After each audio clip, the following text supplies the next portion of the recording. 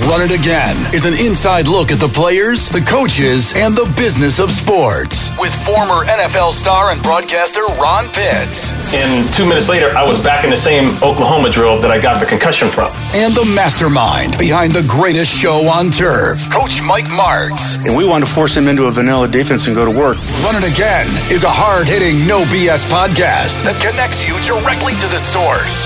This is Run It Again. I'm Ron Pitts, and this is the inaugural Run It Again podcast. A simple look at a complex sports world. You're going to hear some things you haven't heard before, and maybe it'll make you think about some things you haven't thought about. At this time, I'd like to bring in a good friend of mine and a great coach, Mike Martz. Hey, Mike. Hey, Ronnie, how you doing? Oh, man, I'm hanging in here. This is show number 1, and we're making history, I guess, right? Yeah, we are. Shoot, this is let's get this ball rolling. I'm kind of excited about this. Yeah, well, okay, so we have so much to talk about, and I guess I have to start somewhere. So I'll start with, how did we meet? Well, I think I set you up because I just love to hear this story. That's a big softball coming at me.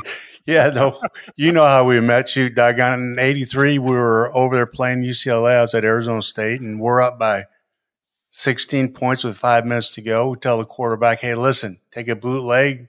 No matter how open he is, I want you to run the football, and stay in bounds. This is Todd Hans. I said he's going to be wide open because they got everybody up there, but don't throw the ball. Well, he got out there, and he was wide open, and he looked, and then this guy came out of nowhere and picked it and ran it back for a touchdown. They go for 2 and get it. Long story short, 16 points in 5 minutes, and we come out of there with a tie. But he stared at that thing so long he just couldn't pass it up, and that guy was you. You hot-footed that thing back into the end zone and got it going for him. So that's how we met. That's how we met. Okay, I'd forgotten, and I knew you would remember. So that's it was on the left hash, and it was a fake power to the right, and we hit the tight end coming across, and he came down and drilled him. Let me ask you something, Mike. Do coaches just naturally remember every play that's ever happened in their life like that?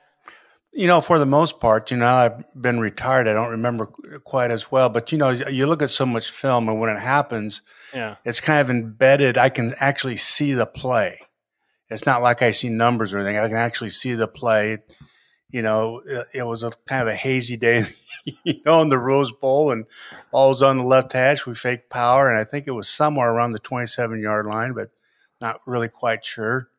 But you do, those things flash in my head immediately, and you can just it's always been that way. I can remember, for years I could remember just about everything. I don't now, but, when you're active in it, it stays there. Yeah, the only thing I do remember is that game was actually at Arizona State.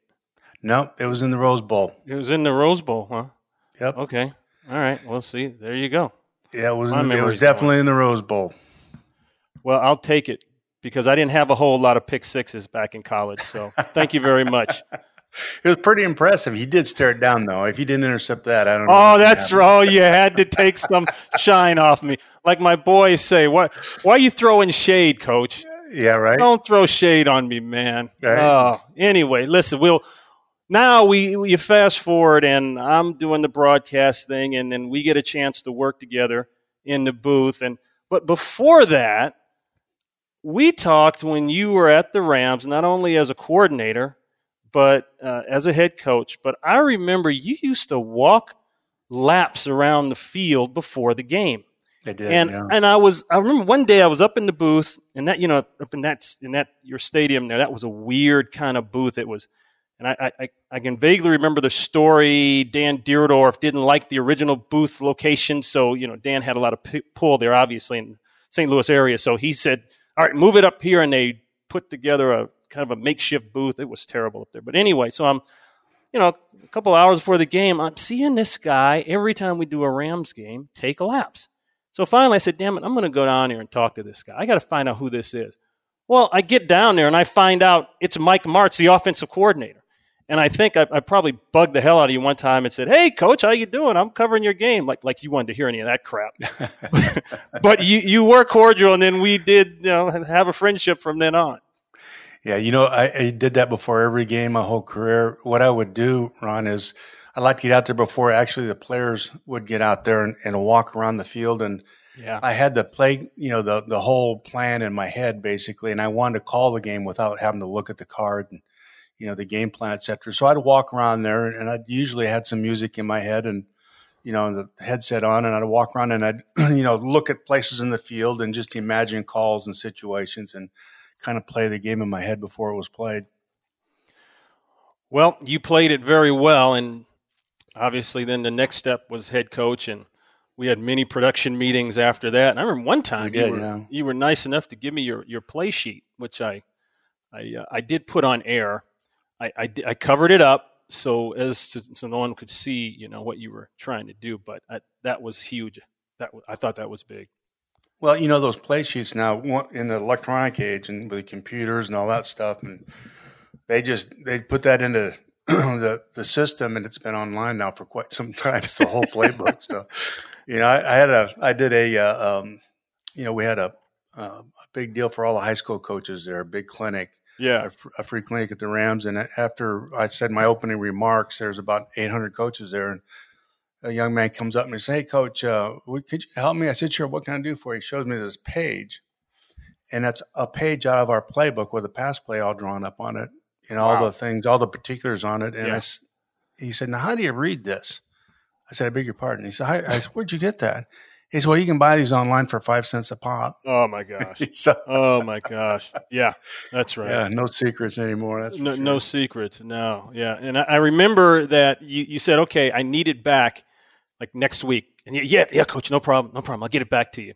I think I got it back to you about 3 weeks later because I got a call from, and I can't remember who was doing the PR for you guys. But anyway, he called me up one day. He said, "Hey, Ron, Coach wants that play sheet." I said, "Oh, no problem. Well, we're going to do you guys this week, and when I come back in town on Thursday, we meet with the coach on Friday, and I'll give it to you then." He said, "No, you don't understand. He wants that play sheet now." I had to FedEx that damn play sheet back to St. Louis. I'm not sure why I'd want it. Once it's done, it's done. We moved on to something else. I was probably just afraid of it getting out there and. Yeah. Not like coaches are so paranoid now. I mean, and for good reason, though. Let's be honest. So, but so much of that stuff, it was so guarded, and now nothing's a secret. Like Bill Belichick, for instance, as most coaches do, they hire all these young kids to pour over all these game tapes and pull out all these ideas and put together for them to look at, which is good. So if you have something that you think is kind of new and unique, and you run it that Sunday, if it's a good play, 31 other teams are going to have it, and if they like it, they'll be practicing it that week, which didn't happen 20 years ago. Yeah, that's right. That's right. Well, let me transition here away from a game into obviously a very serious subject. I guess you call it a month and a half that we're in pandemia, COVID-19 as it's formally called. And Mike, it's funny because I keep thinking about one particular event that we both went through. You went through it as a head coach. I went through it as a broadcaster, and that was the 9/11 Super Bowl. Right. You guys played the Patriots, and it was just, remember how weird that was from a security standpoint, just that part of it? Yeah, it was real weird. Our hotel room, Julie and I, we were right on the river there in the hotel we were staying in. I just remember... down in New Orleans, right? Yeah. Yes, in New Orleans. I'm sorry. Yes, in New Orleans. And I just remember looking out the window and seeing these gunboats with machine guns going up and down the river. Julie didn't get in the game. She missed the whole first quarter. Really? She wasn't able to get into the game. No. So the security was very, very tight. It was such an odd feeling. And then, of course, that we introduced a team, but it seemed like we were on the sideline for 35 minutes. In fact, I know we were out there for 30 minutes before the ball was even kicked off. So it was really, really different. It was odd. And it kept waiting for this thing to get going. Then I felt a tap on my shoulder. I looked around. It was President Bush, so that kind of got your attention too. Of course, he went to the other sideline right away, but that's a whole nother deal. He saw the red, white, and blue, couldn't help himself. He had to get over there. So. And he jumped to the other sideline. Yeah, nothing like 10 minutes before kicking. Oh, hi, George. Yeah, right. President's on the other side. You don't have a chance, The security was insane. And I just remember layers upon layers upon layers. But more importantly, and the reason I bring this up, the mindset going into that was, it was part of it was depressing, obviously, because of what had happened. And the other part of it was extremely emotional. It was a very emotional weekend, obviously for a lot of Americans, but for us. And what we're going through right now, COVID-19, Mike, it just gives me the same kind of feeling in some regard, even though it's completely different, but nonetheless, the same emotions are there for me.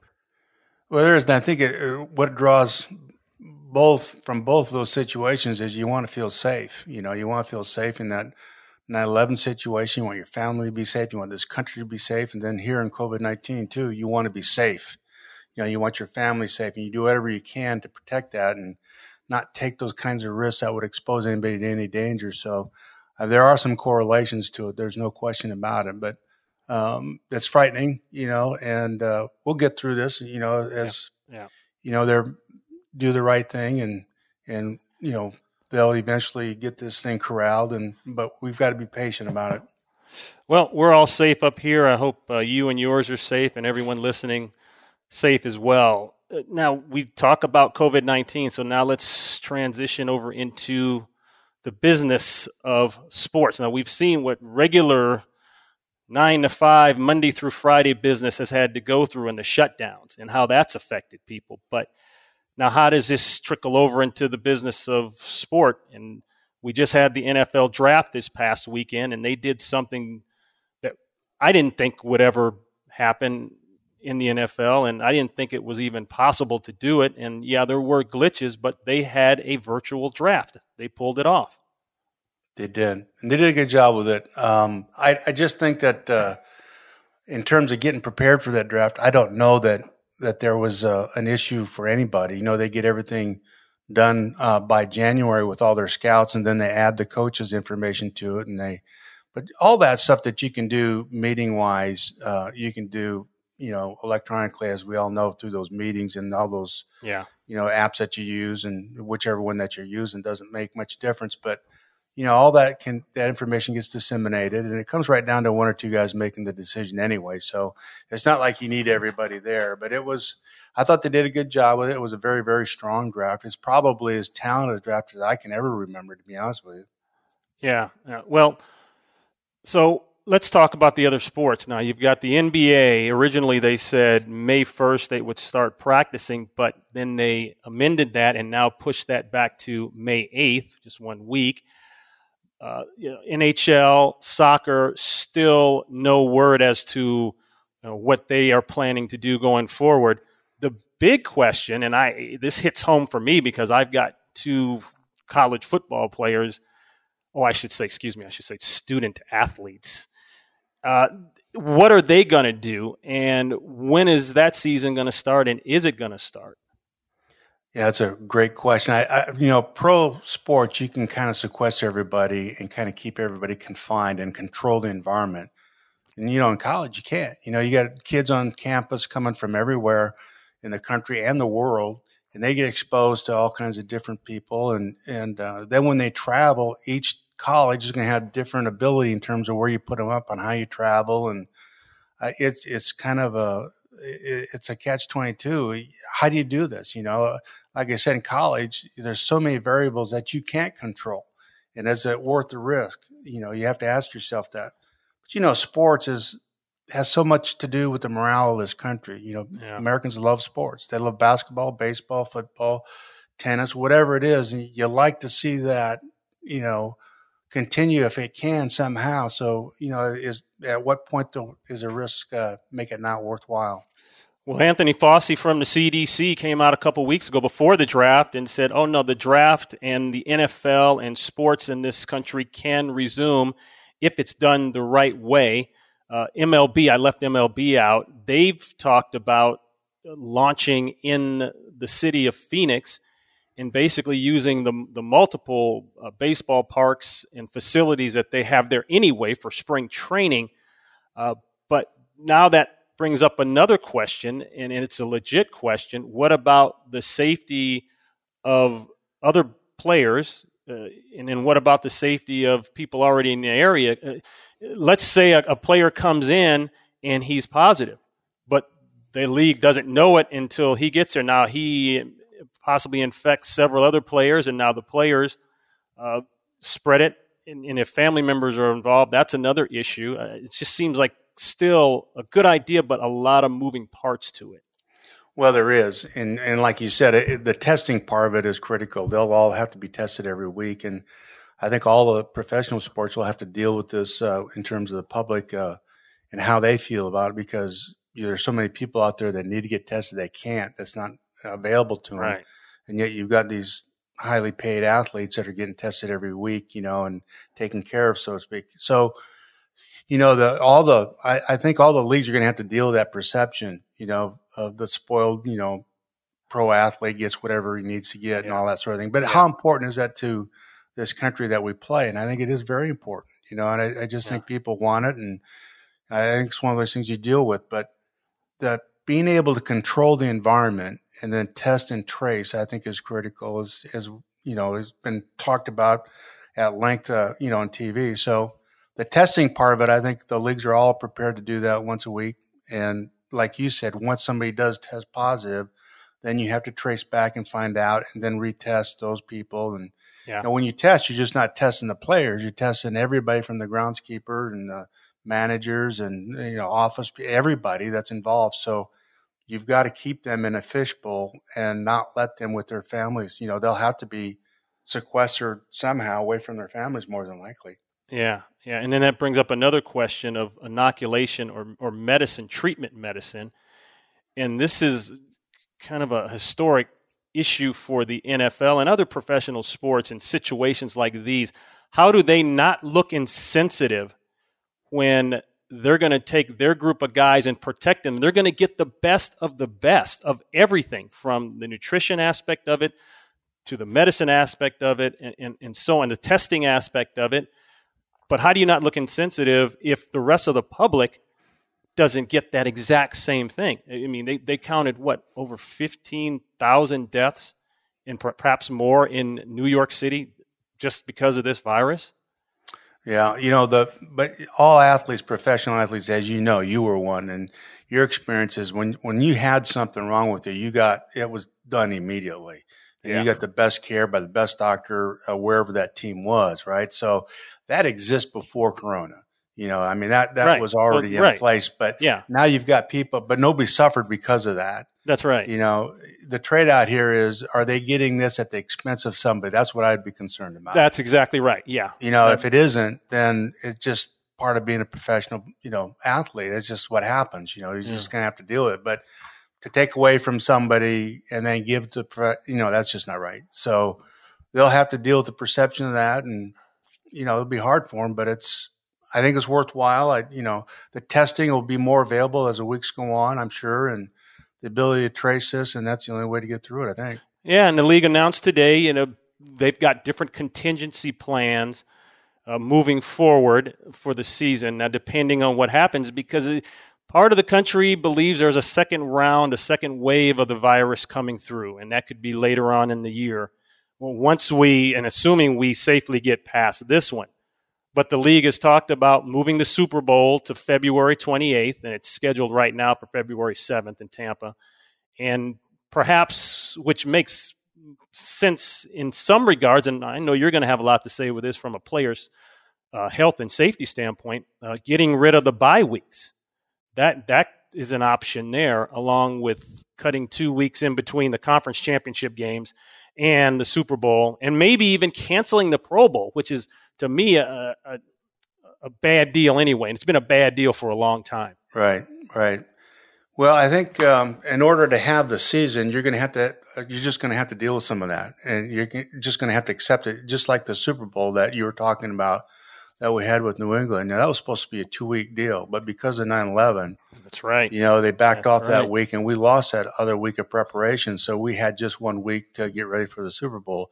You just deal with it. That's the cost of doing business, basically, in this time with these, with these things going on. So with the COVID. But I think probably the biggest issue is when will it start? Is it safe to start? And how it's going to start, and have that all lined up and ready to go. I'm sure they're working like crazy on it now. And I would imagine they're talking about a season without anybody in the stands, I would think anyway. Well, yeah, that's one of the deals I think that Fosse laid out. The only way this can possibly work, assuming everything else that's set forth works to the T, there will be very little fans in the stands, if none at all, in certain venues. And so I think that's something that everyone's talking about. Mike, can you actually have a productive off season from a virtual standpoint?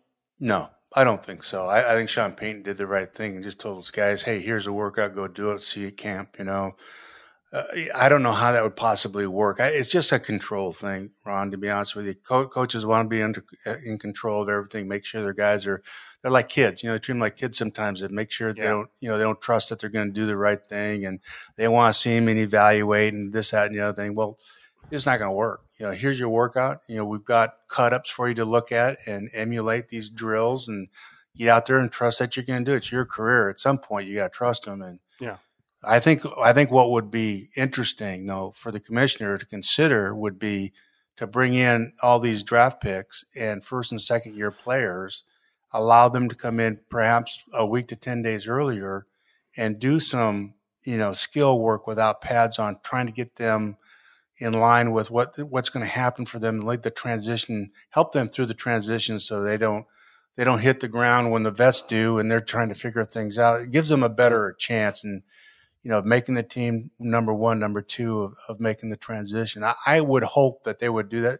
Ron, when you were playing, they did that. Do you remember they did they did that. They would bring so the quarterbacks that wanted to come back, but they'd bring rookies and first-year players in for about a week. Oh, yeah. Yeah. Once July 4th ended, your summer was done. Yeah. And you had to check in early. And, we'd bring in rookies. At that time, they used the term skill position, but that was running backs, receivers, and quarterbacks. Right. Yeah. They do some 7-on-7 stuff, but anybody who didn't have 2 accrued seasons or something like that, you could have been in the league and been on a practice squad or bounced around, not made it, and didn't have an accrued season, still be available. Or if you were a signee, if you're new to the club, from a trade or whatever that is. So I think it's important. I think it would help them without the off season to buffer a week or so where they can come in and be in the classroom and do some field work. I think it would only help them. And then when the vets come in, you get going. Yeah, I can't imagine what it would be like to do what my sons are doing. Like I said, they're both playing college football right now. And not only do they have their online classes, they're blowing Zoom up, but they're also having their meetings. And I think the meeting time is taking over the classroom time. But everything is done online. I don't know how effective. Clearly, it's not the same thing. We get that, but it's just a way to keep in contact, I guess. Keep them engaged in the sport. Keep their attention on it, which is real important. The interesting question from there, Ron, would be this: if this is effective to some extent, how much of this, once we're through the virus, will sports keep? In other words, how much of this now can be done online like that, where they don't have to be there? What will be the carryover in all facets of business, for instance? Talking to some people out there, Ron, they said, they're on Zoom and they're doing this, and they're figuring that there's some of the stuff that they do in the office they don't need to do. They can do from home. So to me, don't you think that's got a chance of affecting everything? Well, no. Well, my wife, she's an agent, and she takes that hour-and-a-half drive, if you can believe that, into work every single day each way, because that's called LA traffic. And I just was telling her the other day, I said, it's interesting. You have now freed up about 3 hours of work time because you're not in the car. And you can roll calls, and she takes her calls and does all that, but it's not the same as when she's in the office. And like you said, I think some of these businesses are going to figure out that, I can send half the workforce home and let them work remotely, and everyone else, or the people I really need, I can keep them in the building, and I can still make money or even more money than I made before. Well, how about colleges? How much of that general education, when you have that biology class with 150 or 200 people in that big auditorium, or whatever. How many of those classes could really be just taught online? And I think they are right now anyway, before this happened. But, can you put the first 2 years of a young person's education online completely and then get into a major, then go on site? And how much would that save cost and, all that? It'll be interesting because when we're through this, it's going to impact our lives at every level, I'm sure. Yeah, well, they're already trying to say that about the draft. Now, I had my issues with some parts of the draft. I still, and a lot of people have hit me up and emailed me and texted me wanting to know why, after every player was drafted in the first round, there was a horrific story, a personal story in the form of a bio about that player. It seemed like it was either one of two things. It was either the father had just died or the mother and father had died. And after a while, that people said they got tired of it because they've gone through so much of this. Like I said, with 15,000 plus deaths in the state of New York City. And they want to get away from that kind of mindset right now. They just want a breather, I guess. And I understand you're going to put up what's true. I get that. But that just felt like they were on the negative side too much with that. A lot of heartache in those productions. I kind of agree with you there with some of that. Some of it was good. I thought there were a couple of stories there that were interesting and heartfelt, but they're tugging on your heartstring a lot. I could see that. I agree. The only problem I had with the draft, and it's just old guy, I guess, is I've never felt comfortable going into somebody's living room. It's somebody I don't know and just watching them, I just felt awkward. That just felt awkward to me. But I guess people really liked it. I don't know. I didn't feel comfortable with it watching somebody in their living room, and I don't know. It just didn't set well with me somehow, but that's just me. So what are you saying, Mike? You weren't comfortable watching Mike Vrabel's son, go to the bathroom and not shut the door in the middle of the first round? I miss that. Anyway. I was happy for him. It was great. But anytime you go into somebody's living room that you don't know, it's always a little, I felt uneasy a little bit, but everybody seemed to enjoy it. And I think the reviews from it were really strong, but I was just a little uncomfortable. I would have rather see them show more of the young man playing, and some of the background, listen to that and some of the guys talking about him than going into the living room, I guess. But maybe it made the NFL look more human. In a weird kind of way. The one, and I can't remember the player, but the girlfriend is laying on the player's lap. This is after it's been announced, and she's snuggled up nice and tight, and it was really a beautiful scene. But then the mom comes over, and she just starts pulling on her and tugging on her, and finally, she just tossed her. She's like, "Get up!" I don't know. I don't know what was going on and what that was about, but that I'm sure there's a big story there somewhere. Yeah, I just that whole thing, like I said, it's not. I mean, I'm sure everybody out there enjoyed that part of it. I didn't. Yeah. Made me feel a little uncomfortable, but the part that was uncomfortable was at the very end. The commissioner got a little tired, didn't he? He was. He was like he was waiting for Santa Claus. He never came. He had his feet up. He's back there. His eyes were half crossed. He looked like he got a little tired, didn't it? Waiting for Santa Claus, but you ate the other cookie. You drank half the milk, and then no Santa Claus. Milk and cookies out. Yeah, no Santa Claus. He looked a little dejected. He looked tired for sure. Well, I knew he was in trouble when he sat down. Once he took a knee. Once he took the knee, that was it. Yeah, when he went from the shirt and sweater to a T-shirt and jeans and took a knee, you knew the draft was nearing an end. Yeah. Well, I've met Roger a couple times, obviously, and I know you have many a times.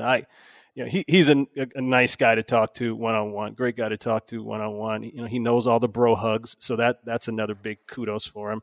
But I think they made him an announcer, not a commissioner, and that was different for him. And I think at the end of the day, not that he doesn't speak in front of a lot of people and all that, he does that, but he realized this is a lot different when you're up here for 3 rounds instead of 1 round. Yeah. I just think that he read a lot from the prompter, et cetera. And I understand all that. Just like Roger's kind of fun to talk to. He's a very intelligent guy. Yes. He can well imagine and know. So it's been kind of fun just to see him have a discourse there without having to read it. But that's who he is. I mean, he's a lawyer. I mean, that's the league. And, it was done well. They did everything. To do what they did was a big chore. It was they took a big bite out of that. Now that was hard for them to do, and they pulled it off. Well, now who's fooling who, Mike? You've been in this business a long time, and I've been in this business a long time as well. The NFL, at the end of the day, is about making that dollar, and we understand the sensitivity of COVID-19, but I didn't think there was any way that they were going to not have that draft, just like I don't think there's any way that they're not going to have this season. Well, I agree with you. I mean, it's obviously it's big business, but when you look at the league itself and the amount of money and the ripple effect, whether it's Vegas and the betting lines to fantasy football and all the people that from television to the actual game, the people are at the stadiums, the concessions, how many lives professional football affects financially, dollars and cents wise. It's huge. There's anything like it in the country. Yeah, especially the betting lines. But exactly. Yeah. So, this year too. Yeah. But who's kidding you? I mean, it's a business, but it's also the game I love, and I know you love it, the game too. So it has such an effect on the morale and the well-being of people. Anytime a team is in the playoffs, that city just you've been in those towns when it's happening. You've been around that where it's it's electric, it's different, and people look forward to that diversion in their life, And I think we can't never lose sight of how important those types of things, whether it's the NBA, baseball, tennis, whatever it is. I don't care what the sport is. People need or like that diversion and escape and attachment to their team or whatever. So I think it's good if we can get this done. The league can pull it off, and I think they can, but there's got a lot of planning to go. The biggest issue for me is, these players, if they're going to be sequestered or if they're going to be with their families, because are their families sequestered, those kinds of things. So in professional sports, you can contain it, like I said. College, like you said, Ron, I don't know how they're going to deal with that. And we talk about the NFL money. The college money, Mike, is just as lucrative and just as expansive. And I saw an article the other day about the SEC and what the SEC means in terms of money, not only to their conference, but to the entire NCAA. It's staggering. Well, the football playoffs, look at the amount of money involved there. And then just think of basketball and the final, going down to the Final Four and, the national champions for both. The purse there for both those is just gigantic. And that's, obviously TV revenue. So, it's lost money. Yeah. Well, the takeaways, let's go back to this draft when we'll wrap this up here. The takeaways from the draft, and I've never been a big they come out with that article every Monday saying the winners and losers. The winners and losers. Who I want to know who the guys claiming the winners and losers are that didn't spend the last 3 months studying every player in the NCAA. Yeah, that's such a hard thing to pick up and read the next day as a coach because, generally speaking, you get the guys that you want. You're not going to draft somebody that you didn't fall in love with someplace on that board, in terms of their value and their needs. So I think what people do is they overanalyze everything. Of course, they get paid to do that too. So, they put value on here's their needs. They didn't meet their needs like they should have. Well, that's how you see their needs. They may not see the needs like that. So I think that you have to be careful. A time will tell on that. There'll be a 4th or 5th round or even a 7th rounder. Who knows? There might be a 6th-round quarterback out there that becomes a Hall of Famer, So who knows? And 5 years from now, we'll have a much better idea. Now, certainly some of these, the draft was really strong in the 1st and 2nd round, I thought. As stronger as I've ever seen it. I think there'll be a lot of players make immediate impact, and I think that'll be fun to see. How do you know if a quarterback is the quarterback? Boy, that's an interesting question. It takes a lot of time to answer that. You'll know there's, first of all, to me, this guy, and this is what Ernie Zampese told me 3 things in evaluating a quarterback. Accuracy is number one. Intelligence. In other words, when he said intelligence, it's not how smart he is as much as ability to retain information and then take something, see it, and react to it quickly without having to think about it. And then toughness, being on the field, physically tough, and then the emotional toughness, which comes down to leadership. And to me, the biggest thing about that guy better be the best leader on your football team, stand on the sideline next to you, And, you get all these talented guys and they never materialize completely. Well, there's somewhere in there's a disconnect, whether they just can't read and react as quickly as you like them to, or they just don't have that competitive. They're not as competitive as you thought they were. But if you don't have one of those 3, if you're not strong in all 3 categories, you'll be a hit or miss guy.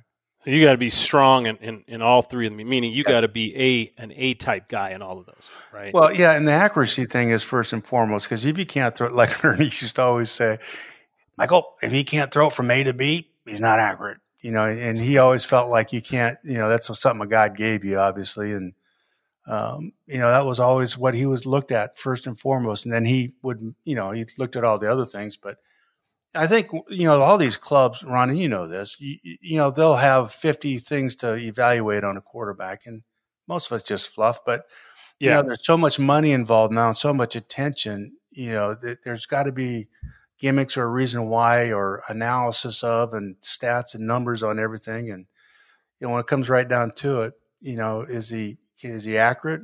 And is he a smart enough guy? Does he have that quick twitch mentally? And is he a tough guy? And that's it. Oh boy. That last one you just mentioned, that's the one that I think they forget about a lot, that toughness.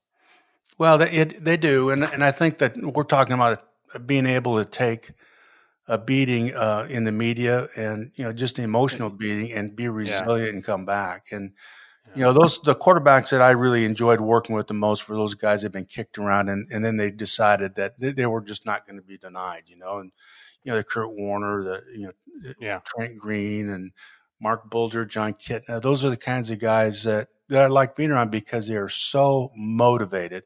And Ron, good quarterbacks come in all shapes and sizes. You have Drew Brees to the 6'6" guys, and they're just all speeds and all arm strengths. And this guy doesn't have a strong enough arm. Well, no, wait a minute now.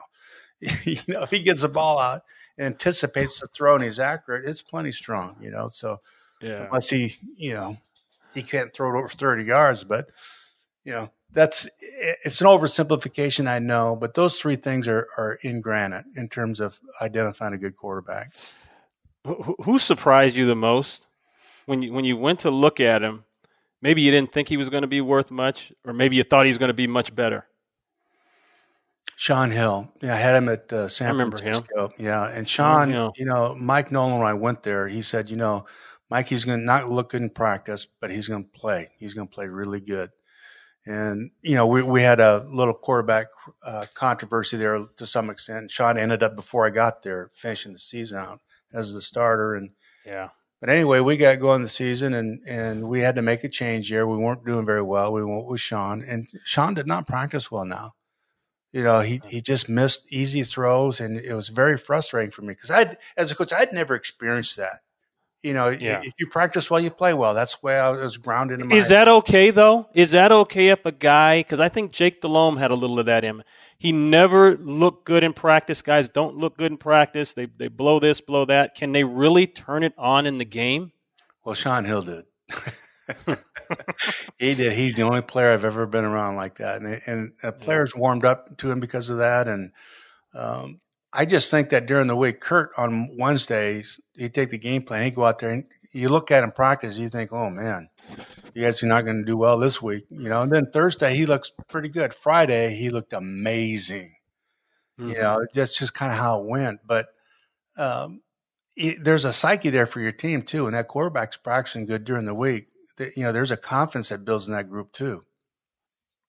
Yeah. Now this kid, Joe Burrow, okay. I don't know how much film you've had a chance to look at on him. What are your early takeaways on him?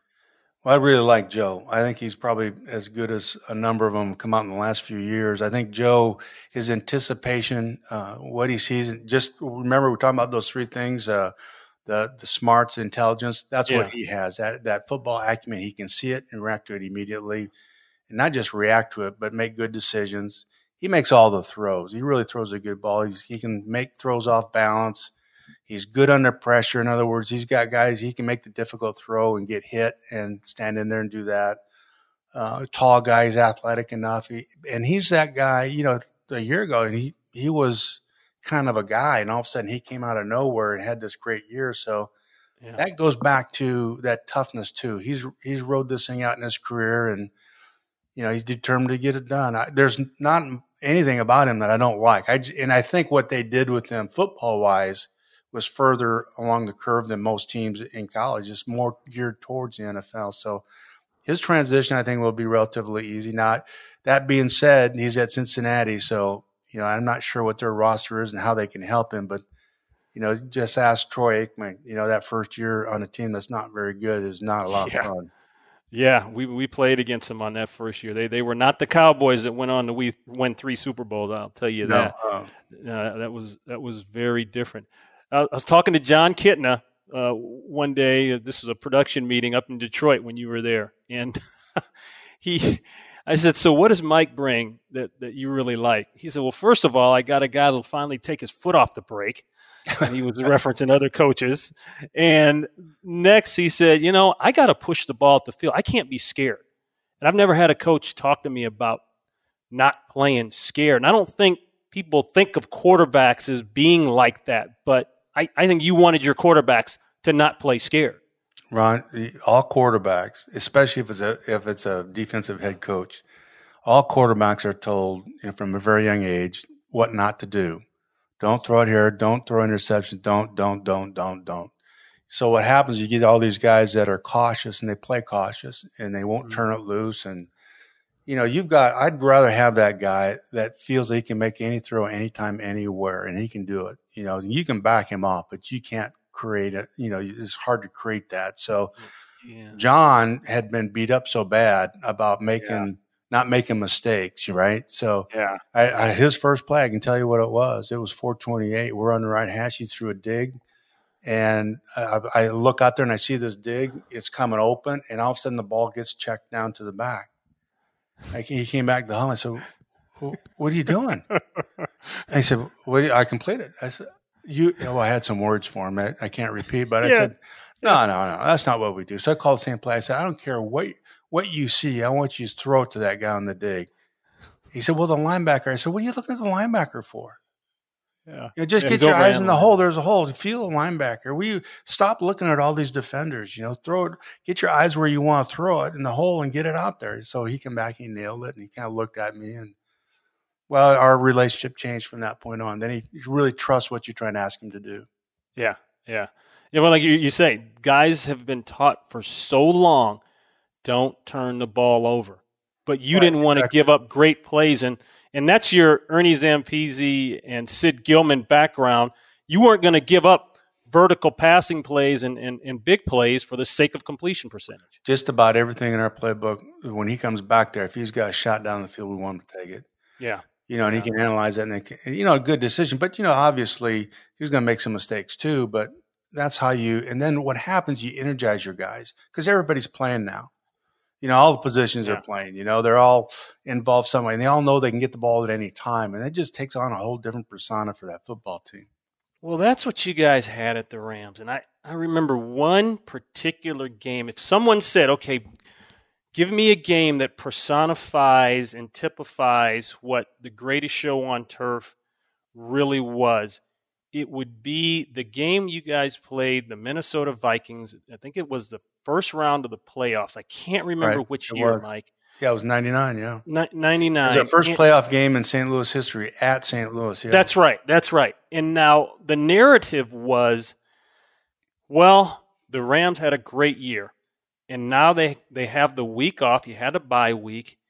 And all week long, people have been telling them how great they are. The national media has been in town. Guys that never had an interview in their life are getting interviewed. All of that stuff. And now the L.A. train jumped on, the Hollywood train jumped back on. So all that stuff was going on, but you guys were going to get upset and surprised by a veteran KG coach in Dennis Green. So, and I remember this distinctly, sitting in the meeting with Madden and Summerall, and John said, you know what? This is going to be interesting to see if the Rams still keep their foot on the gas and play like they've been playing with this break. And I actually thought, I said, there's no way these guys are going to do what they've been doing to people. Because, Mike, as you know, you guys were embarrassing people. You made people look like they'd never even played football before, and they just got picked up from another country or something. So I'm thinking to myself, I remember the ball was backed up on the 20, like your 20, maybe even 15, something like that. First play of the game. Came with a play action, and Kurt Warner threw that ball up the field. And as a DB, I just, in commentating, I would, as soon as the ball is gone, I turn and look to see where it's going, to see if someone's open so I could get ahead of it, in terms of a call. And I saw Isaac had turned somebody around, and I said, oh my gosh, and the crescendo of noise started to pick up in the dome. He caught the ball, took it in, and the roof blew off that dome, and the Vikings should have just got on the plane and went home right then because they were never in the game again. We practiced that when we were in that formation. They would get in a particular defense as an adjustment to that formation and brought the corner. So we felt like if we got in that formation and they did what we thought they'd do, we go ahead and run. And it worked out. But in preface to that whole thing happened there, we spent all that time trying to encourage these guys how good they really are. And at that point, we weren't going to tell them all of a sudden not to be that good. Did they not believe it? Did they not believe it? Well, no, they did. And that's the whole point. So when they came in, everybody's concerned about getting a big head. Well, no, that's what we were headed for. That's what we wanted. I see. You flipped it on. Gotcha. We wanted them to believe that they were the best ever and that nobody deserved to be lined up on the field on the other side, and we kept pounding that. You play as good as you can play. Nobody can play with you. And that's what we kept trying to get across to them. And fortunately, they were good enough, and they did believe that. Yeah. So, and that's who they were. Yeah. I'll never forget that play, though, because that play just was a stamp of it was confirmation. It was, you guys, the country, the writers, you guys actually thought that we were going to misstep. Yeah, we might run the ball or something, right? Yeah, right. Yeah, right. You're going to line up in three tights and pound it up.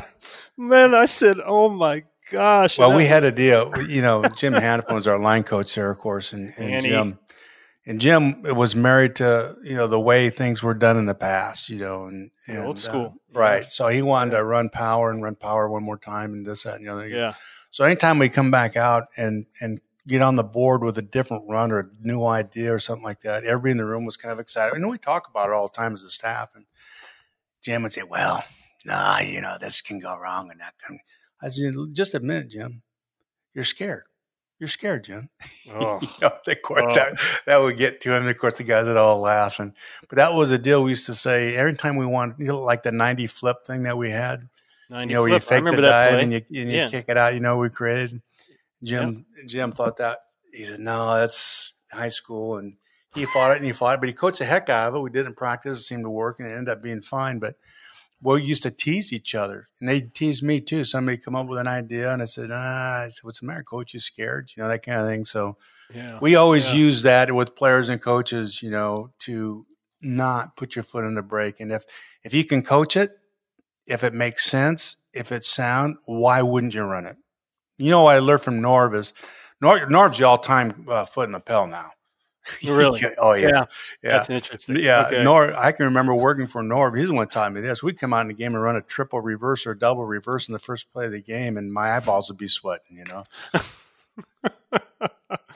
Oh, boy. I know you got a pretty good Jim Hannafin story somewhere, and I've heard that there's a deal with a rental car at an airport that he left running somewhere. Do you know anything about that? Oh, there's so many of those stories. There's so many Jim Hanford stories. I mean, this is about a 10 segment or a 10-week deal for Jim. Yeah. Yeah. Yeah. I think in those days, you could just pull your car up and you right next to the airport and some of those smaller airports, and you can park it and you walk in. Well, he was late, right. and he just got his bags and opened the door. The door was open. He went and he got on the plane and left. That was before you had the security and everything. The car's out there in the front running with the door open. He left the rental car running, or the car running out there in the front. Yeah, and the players, of course, just adored him. They had those donuts, those glazed donuts, what he called Krispy Kremes. Yeah, So the offensive lineman would make the young offensive lineman bring like 6 dozen of them to every morning meeting that they had. And Henny would always take if there's cookies out there, he'd always take a half one and leave half, like he wasn't going to come back and get that guy. Right? Yeah. He's that guy, right? So he took a half a donut, right? So they took, the wax machines that you stick, the players would put their hands in the hot wax, and pull it out, the paraffin wax. The paraffin wax, yeah. So they took some donuts and they stuck it in there. And they put it on his plate while they're. Oh, I think I heard this. Yeah, it's hysterical. So the players, they're just like a bunch of little kids, So he's writing his dialogue. He's putting in the game plan. He's got the lights out and he's showing the opponent on the film. He's taking these notes and he just coughs them down like it's nothing. And so Adam Timmerman, the guard one, was all over. Says, "Hey, coach, how'd you like those donuts?" He says, "They're good." It didn't bother him in the least. He just motored right through it. He didn't even realize it was old. He had no idea. No, that was that old school. As I said, those are the guys that used to watch the old 8mm film and didn't use a take-up reel. Right. Just let it all fall on the ground, but don't touch it. We'll reel it back Somebody up. Somebody will get it right. Oh man! Well, free agency is upon us, and there's been some exciting moves. There's a couple guys still lingering out there like Cam Newton and so on and so forth. Jameis Winston reportedly is close to a deal maybe with the Saints, and it could happen any second now. But Tom Brady is, Mike, obviously the biggest story of the offseason. He is. Interesting, he went down to Tampa Bay, and I know he called them.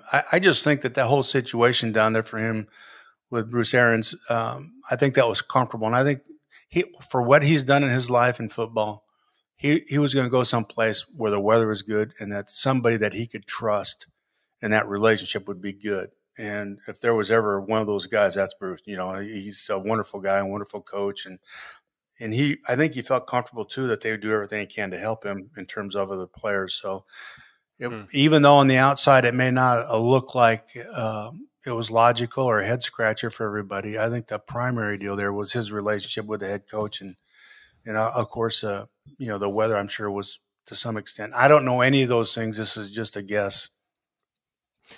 Do you think he was tired of the Belichick grind? I'm not sure I know what the Belichick grind is. I've heard a lot of people talk about it. I just, maybe he was a little leery, shall we say, of maybe what his future was there in their eyes. I don't know.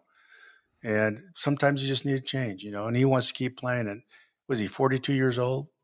That's amazing that he's still playing at 42. So, and you can understand why New England was ready to move on. He's 42 years old. No matter what he's done, he's still 42 years old. So we'll see. It'll be interesting to see what happens in Tampa Bay. Yeah. Well, one thing for sure is he's getting close to the end, and like you say, maybe he just wants to enjoy the last few years his way. Well, he's such a competitor. Now that's the consummate. You were talking about those three things. Yeah. He's got high marks in all three of those things. The competitive part of it. The only thing that bothers me, Ron, is I watch him just in the last year. He has noticeably slowed down with his legs. And I think his ability to get out of the way in the pass rush and then time things and still take the hit and all that. I think he knows that too. He just can't. He can't get out of the way as fast as he used to, and that's a bad thing for quarterbacks. And that's he is definitely slowed down. So hopefully it won't be detrimental. He's got a good group of receivers there with the Mike Williams there and Godwin and now his boy Gronk is down there with him. So Sure, they, yeah. and You know, like one you of those said, things too, Ron, is when you have a quarterback like that, when you have a lot of tight ends, you can use them in protection, buy more time. And then those tight end things are a lot shorter throws, quicker throws. So you can manage the game a little bit differently too when you have more tight ends. Well, we'll keep an eye on it. That should be interesting. Well, Mike, that's it, man. That's our that's show number 1. Holy cats, that time went by fast, huh? Didn't it? I knew it would be fun, and I can't wait till next time. This is going to be great. Ron Pitts, Mike Martz, Run It Again podcast. Hey, we're just 2 old pros trying to teach you a thing or two. We'll see you next week.